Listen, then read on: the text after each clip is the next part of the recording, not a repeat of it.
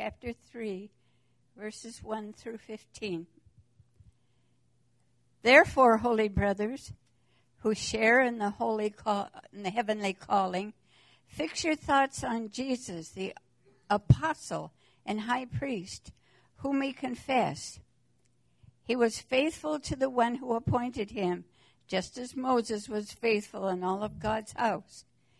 Jesus has been found worthy of greater honor than Moses, just as the builder of a house has greater honor than the house itself. For every house is built by someone, but God is the builder of everything. Moses was faithful as a servant in all God's house, testifying to what would be said in the future. But Christ is faithful as a son over God's house. And we are his house if we hold on to our courage and the hope of which we boast. So, as the Holy Spirit says, today, if you hear his voice, do not harden your hearts, as you did in the rebellion during the time of testing in the desert, where your fathers tested and tried me, and for 40 years saw what I did. That is why I was angry with that generation, and I said, their hearts are always going astray, and they have not known my ways. So I declared an oath in my anger, they shall not enter into my rest. See to it, brothers, that none of you has a sinful, unbelieving heart that turns away from the living God. But encourage one another daily, as long as it is called today, so that none of you may be hardened by sin's deceitfulness. We have come to share in Christ if we hold firmly till the end of the confidence we had at first. As it has been said, today, if you hear his voice, do not harden your hearts as you did in the rebellion.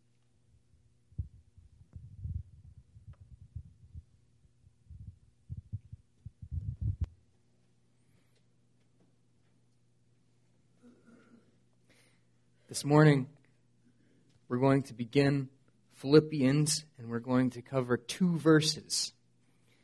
And I selected the text that Dory just read because it emphasizes that Jesus Christ is the one who made the church. And because the maker of the church is Jesus, what we have is greater than what the children of Israel had in the law. It was mediated through a servant, but what we have comes directly through God's Son, Jesus Christ. And so Hebrews warns us, don't turn away from it. The focus of my message this morning is going to be on Philippians, and it will say what we actually have, what Jesus has made for us. And you find in the space of 2 short verses that Paul mentions Jesus Christ 3 times and says that the Lord Jesus does 3 different things for us.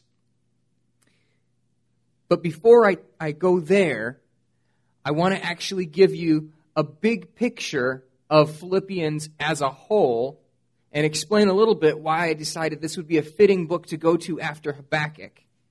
And to do that, I want to remind you of 2 people. First, as we were singing that hymn by Fanny Crosby just a few moments ago, Fanny Crosby is a fantastic example of someone who has incredible joy even though she was blind.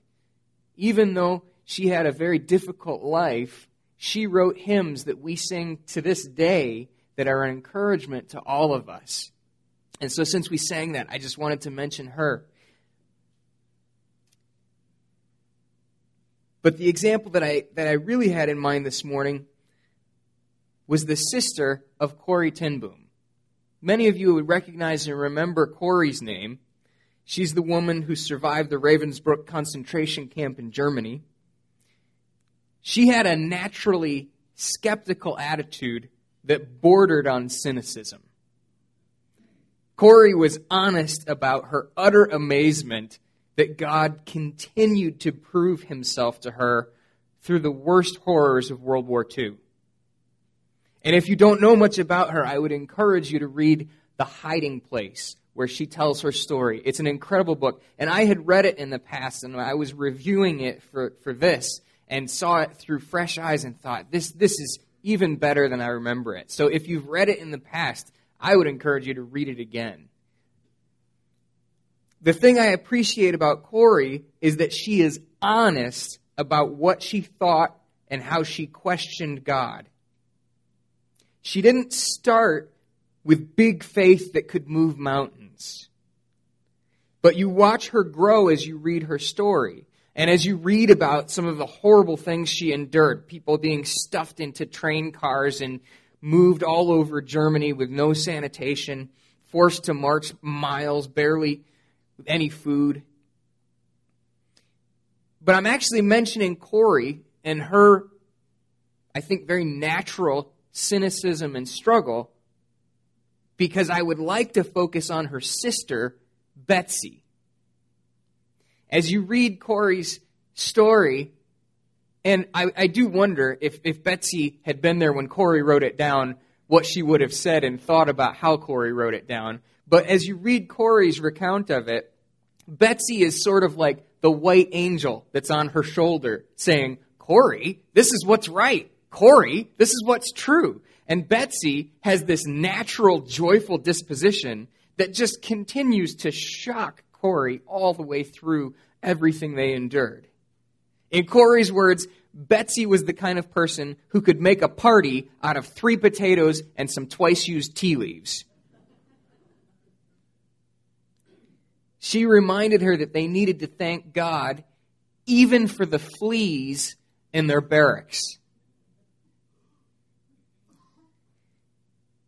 And when she said that, Corrie, with her typical, somewhat cynical disposition, said what I think all of us would have said and said, you're crazy, and there's no way I'm thanking God for fleas. Corrie and Betsy had miraculously managed to smuggle a Bible into the camp, and Corrie gives some details about how God enabled them to keep it everywhere they went through checkpoints and strip searches, and God made sure that they had His Word and they ministered to everyone. They read from it regularly, and Corrie recounted that it was there in that concentration camp that the Word of God came alive to her. She had grown up with a father who faithfully read the Word of God every single day to the family. They have the devotions that this is in my mind as a dad that I want to have at my home, that I feel like his joy and love for the Scriptures taught his kids. And yet, as you're familiar with something, sometimes you look at it so often and it becomes so familiar, you're almost blind to it. And Corrie said it was in that concentration camp that the Word of God really came alive to her. And I'll give you one example specific. She one day had the realization that they were given weekly medical examinations where they were forced to strip down, no clothing at all, and stand in lines, all of the women in the camp, and march through to have doctors check their lungs and check their hearing and see if they had fevers. And she said it was just absolutely dehumanizing and humiliating. And one day, standing in line, it hit her that Jesus was stripped naked and crucified for her. And she understood, because of her horrible experience, what the Lord Jesus had endured for her and for us. And she told that to Betsy. And she said, Betsy, Jesus did this for us. And Betsy immediately took it a step further and said, oh, Corrie, I've never thanked Him for that. And she moved from something that was true to recognizing that she knew the Lord Jesus and could praise Him for it immediately, and was sad that she hadn't been praising Him for it because she hadn't realized it before. That was the depth of Betsy's love and affection. And then, one day, Betsy found out that the fleas that she had been thanking God for, while Corrie insisted that she was nuts, had actually been the very reason that the guards had left them alone in their barracks, so that they had freedom to read the Scriptures and to pray and to encourage each other. Betsy's faith was shown to be well-placed again and again, even as her body grew weaker and weaker. Corrie said that her sister had always been anemic. Even before the war, when food was plentiful, she was the physically weaker of the two sisters. And Corrie watched as they endured the hardships of Ravensbrück. She watched her sister slowly fade, and eventually she died there. She, like the Apostle Paul, could sing as she grew weaker, as she endured beatings. And I hold her up today because I believe she is an example of someone like the Apostle Paul. She is an example of someone like the prophet Habakkuk. They endure things that are unbelievable, and yet they do it with an attitude of thankfulness to God and a joy that can only be described as supernatural. Corrie is easier to identify with because what Betsy had isn't natural. And yet, I mentioned both of them today because my hope is that we'll recognize, like Corrie, we can grow in the joy that Betsy had. By the end of the story, Corrie exhibits the exact same joy that her sister Betsy had. And in the foreword to the recent edition that I just purchased, there was a guy that gave his testimony that said he went to a Holocaust memorial where they had several people standing up and tell their survivor stories. And he said that there was an old, frail man who spoke right ahead of Corrie. And the things that he said were just terrible and unbelievable. And you could see that years later, he still bore the scars. His hands still shook. He still had eyes that were fearful. And then he said, as he sat down and Corrie stood up, all of the things that Corrie said were the exact same, except the way she said them was with incredible joy. And the difference in the person was so remarkable. And I believe that God changed Corrie in part through her sister. And my hope for us today, we've come through Habakkuk, a book that has many horrible things and yet at the same time helps us appreciate God's great justice and holiness and also the possibility for joy in the midst of suffering. Now we're turning to Philippians, and Philippians is a book that shows that this joy should be part of our everyday New Testament believer experience. 15 times throughout this book, Paul mentions joy or rejoicing and gladness. He opens it saying, I thank my God in all my remembrances of you, always in every prayer of mine for you, all making my prayer with joy because of your partnership in the gospel from the first day until now. He begins with praise. And why is he praising the Lord? Because the Philippians showed that their faith was genuine by helping him continue to minister the gospel. They supported him financially. And so he said, as I think of you, I naturally praise God with joy because I know you believed the gospel and I saw that you wanted to contribute to it immediately. So Paul begins with praise and joy because of the faith of the Philippians. Later on, as Paul is talking about the uncertainty of whether he will live or die, he writes this small letter from prison, and he says, or really rather he's under house arrest.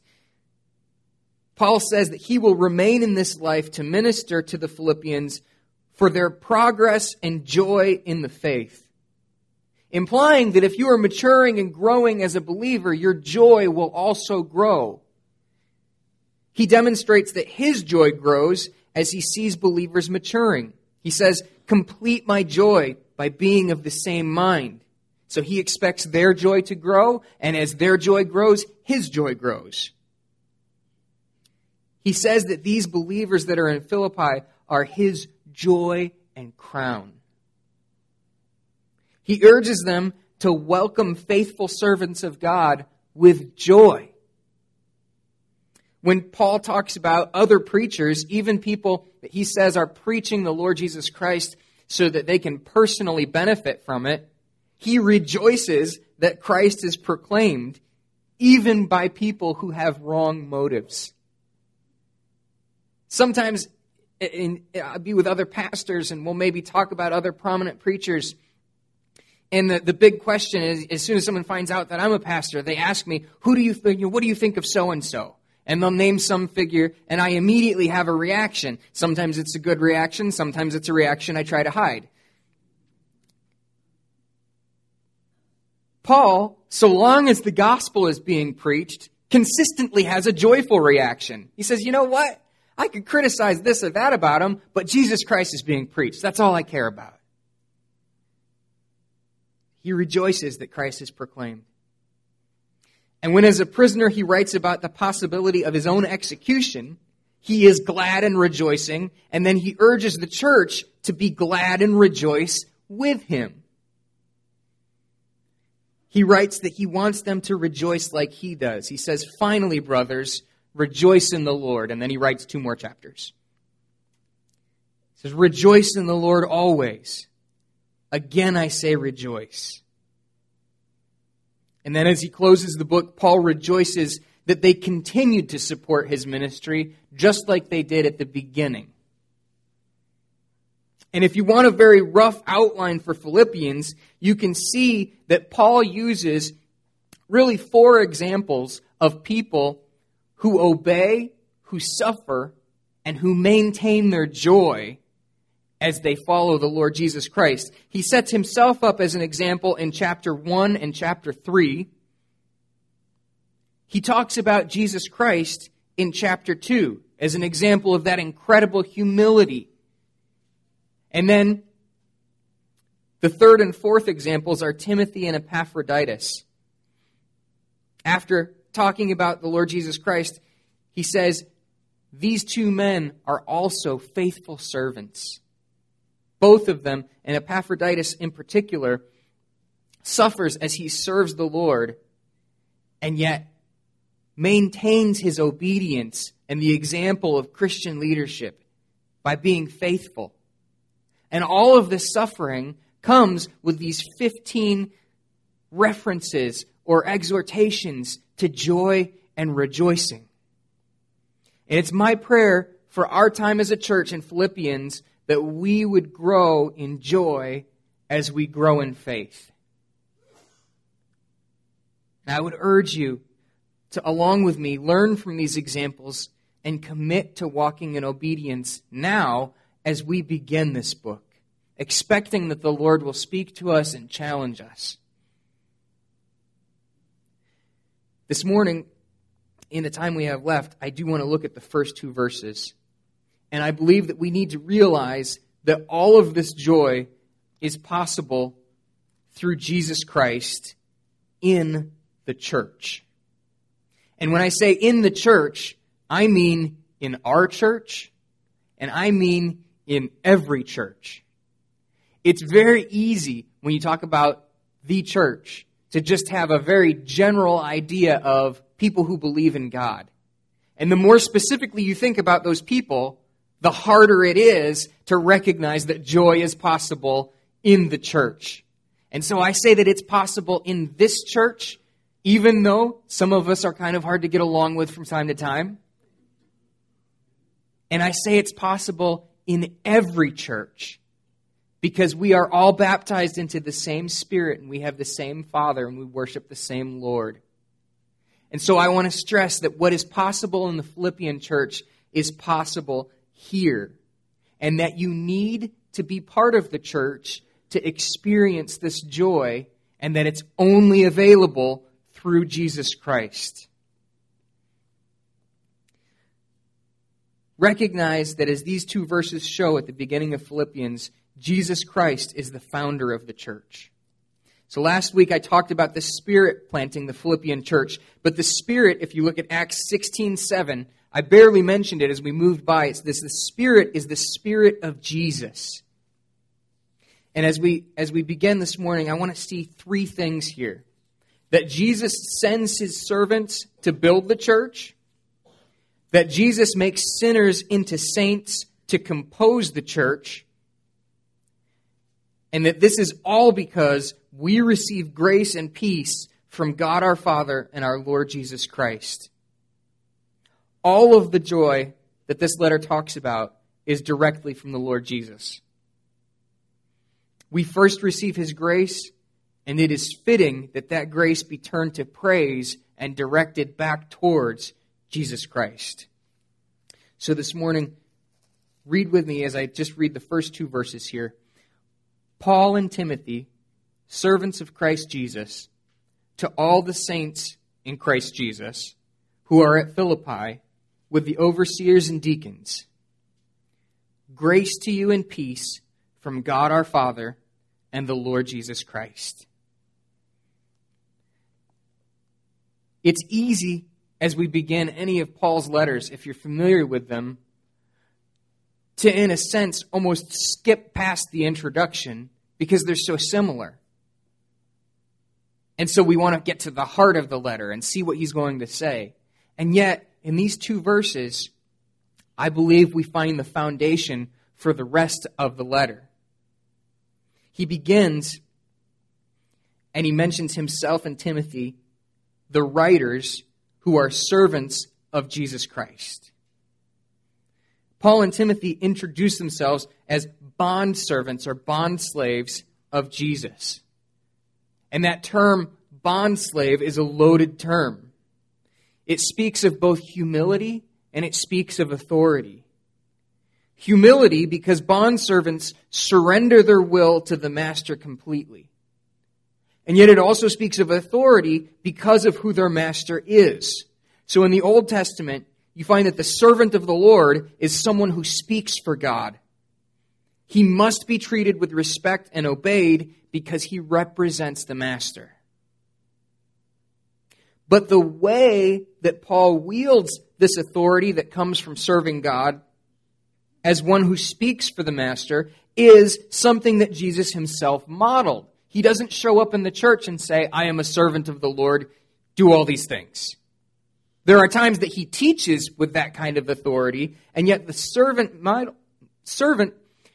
behavior is something that he learned directly from the Lord. Jesus said, the greatest among you is the one who serves. And he showed that when he took a towel and washed the feet of his disciples. And Paul demonstrates that consistent ability to put others before himself. And he demonstrates that all good Christians must do it, particularly those who lead. So his service to Jesus Christ demonstrates that he is obediently like Jesus Christ in his service. So it's a loaded term demonstrating both humility and authority. And that's partly why he's writing this letter, because he is continuing to serve the Lord Jesus Christ. The saints at Philippi have helped him, and he's writing to thank them and to encourage them. And so let's turn and look at the readers of this letter. And you can see them in the second half of verse 1 here. Paul writes, to all the saints in Christ Jesus who are at Philippi with the overseers and deacons. Paul writes this letter probably about 10 years after Acts chapter 16, which we looked at last week. So you can imagine that the Philippian jailer might have a touch of arthritis now. Lydia's hair might be a little bit grayer. And the church has grown. And the church has leadership.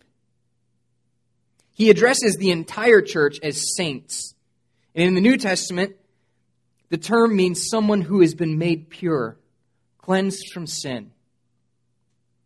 The word was taken from secular Greek, where it meant someone who, in a pagan religion, was able to appear before God, or who would be used of things that were dedicated to God's service.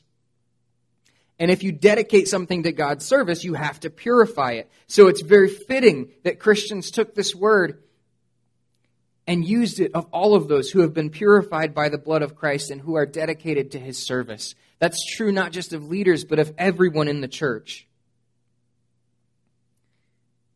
Because our sins have been forgiven, we are pure before the Father. And then within the saints, Paul actually addresses two subgroups: overseers and deacons. And I think it's important to notice that we often skip past this because we take it for granted. But even in this very young church, they have leaders. Sometimes people act as though they don't need the church, or that the church leadership is just political and the early churches were simpler and more organic. But the reality is that in this church that started out with just a few people that met in Lydia's house, they quickly grew and developed leaders, so that as Paul writes to them later, he addresses not only the entire church, but the leadership of the church as well. He addresses overseers, who should help teach, equip, encourage, exhort, and sometimes rebuke. And he addresses deacons, which the word deacon is really just another word for servant. Someone who serves within the church in a special leadership capacity. In the book of Acts, this meant that the deacons were the ones who passed out food to widows and orphans. They helped care for the sick. And Paul knows that the Philippian church, as it has matured and as it has grown in this structured way, he knows that they grew like that because he taught all of the churches that he planted that you need to have overseers and deacons and leadership. And you can see that specifically in his letters to Timothy and Titus. Here in the introduction to Philippians, he doesn't say very much about it. He just assumes that it's fact. And I've said it before, but it's helpful to remember that just like churches are made up with difficult people, so are church leaders. It's easy to see in the New Testament that some people were appointed to leadership. We don't always necessarily hear very much about them. And I think it's very natural for us to assume that they were flawless, that the church managed to get along just fine because they were blessed with good leaders.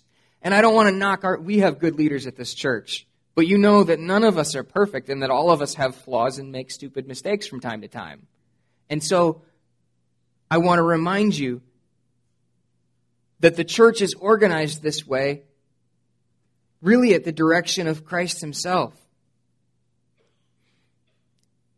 It isn't as though these early Christians were super Christians. The things that Paul had to write to most of the churches in the New Testament to help them grow showed that their leadership had room to grow too. And it's easy to tell horror stories from churches we've been in and to talk badly about leadership, but there are no perfect leaders.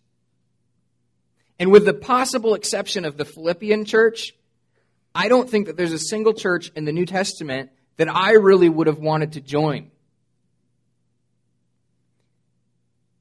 But God has designated the church to be led by people imitating Jesus, even though we do it imperfectly. And we must be obedient to the Lord, both as leaders striving to faithfully serve, and as those under leadership continuing in fellowship. And I believe that this is critical for the joy that Paul is writing about throughout the entire letter. That we need to be able to lead biblically with a servant's heart, and that we need to be able to fellowship under leadership, or the joy that God intends for us to experience in the church will not be present. This is part of why you cannot live the Christian life on your own, because part of maturing is learning how to function in a body of believers. And so if you attempt to just read the letter of Philippians to yourself, you miss out on the fact that it's addressed to an entire church that is intending to function and serve the Lord as his body. So I would urge you as an application for this short sentence here to be in prayer for our leadership, that we would serve like the Lord Jesus taught us to. It's much easier said than done. And I would urge you to be willing to serve as well. To recognize, Dad is not in this service, so I feel like I can tell this story about him. I'll probably mention it in the next service too. When Dad was first asked to be a deacon at the church that I grew up in until I was about 12, he said, "No, I'm not old enough." He told the pastor, he said, "Talk to me when I'm 40. And the pastor actually respected that and said, "Well, I disagree with you, but all right." And came back to him a few years later when he turned 40, and he said, "All right, it's time." When we're asked to step up into leadership, very often people look around and say, I don't think I'm qualified for that. And there is an element where that's probably a good thing. If someone is eager to be in leadership, you maybe might not want them there. But sometimes that sort of humility and feeling of not being qualified prevents us from serving in the church as the Lord would want. And so I want to urge you to do two things this morning. Be in prayer about the leadership of our church and be willing to serve as the Lord moves in your heart and as people ask you to serve. Let's strive to function as a healthy body, united through Jesus Christ. This is the second time that he's mentioned Jesus Christ already. He says, Paul and Timothy are servants of Christ Jesus to all the saints in Christ Jesus who are at Philippi with the overseers and deacons. All of this is made possible through the Lord Jesus Christ. Let's strive to make it true of our church as well. Sometimes we might have the structure, but sometimes we might not be thriving within it. Let's seek to be close to the Lord Jesus Christ and to not only have the outward form, but to have the inward function. So finally this morning, Paul moves on to the greeting that he addresses to the entire church. You can see it in verse 2. He says, "Grace to you and peace from God our Father and the Lord Jesus Christ." Paul opens this letter with a prayer for grace and peace from God and the Father of our Lord Jesus Christ. And he prays this for Christians who are already saved. Because we have an ongoing need for God's grace and peace in our lives and in our church. Grace and peace are both words that are used so much, like everything else really in this short introduction, we might forget their meaning, but they are vital to understand and to use with real conviction. Grace is the blessing of God's favor, and it's the receiving of good gifts from Him. Peace is not only the reality that God is not going to punish us for our sins because Jesus took our punishment. It is being welcome into rest and fellowship. Like the prodigal son who the father kissed and threw a party for, when we're welcomed into the Lord's family as sinners, it's not just that God is no longer angry with us, but that He positively loves us. And that's the peace that we have through grace. And the last thing I'll say as I turn to application is this, and I hope I've stressed it already. But in the space of 2 verses, Paul has mentioned Jesus Christ 3 times. He will talk about Jesus Christ a lot in this letter. And the church must never lose sight of the fact that our servants are servants of Jesus. Our saints are saved by Jesus. And we serve in the church for Jesus.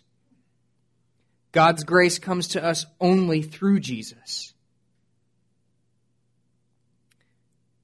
And that's why I asked for that passage from Hebrews to be read, because Hebrews makes it clear that Jesus is the one who formed the church, and as a result, we must trust Him completely.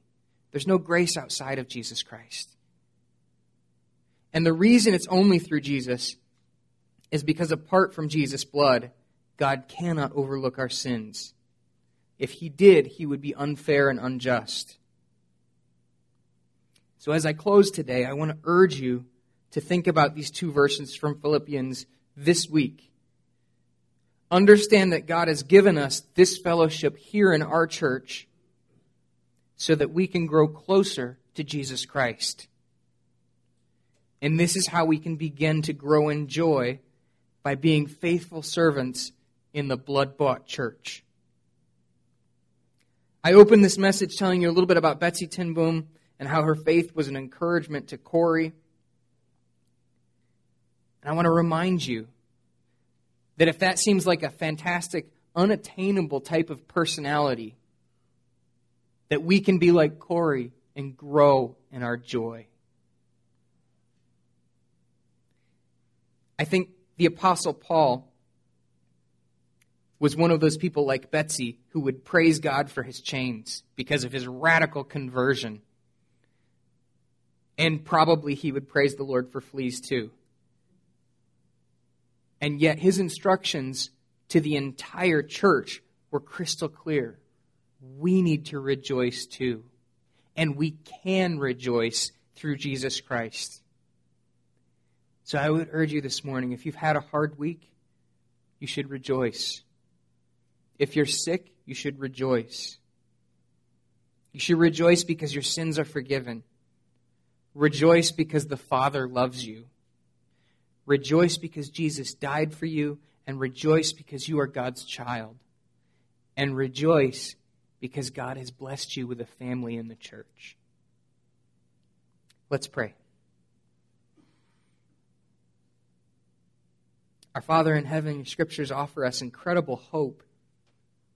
And yet many of us struggle to have this kind of joy. And so I pray that we would look to Jesus Christ and receive grace. And I pray that you would fill us with joy. In Jesus' name, amen.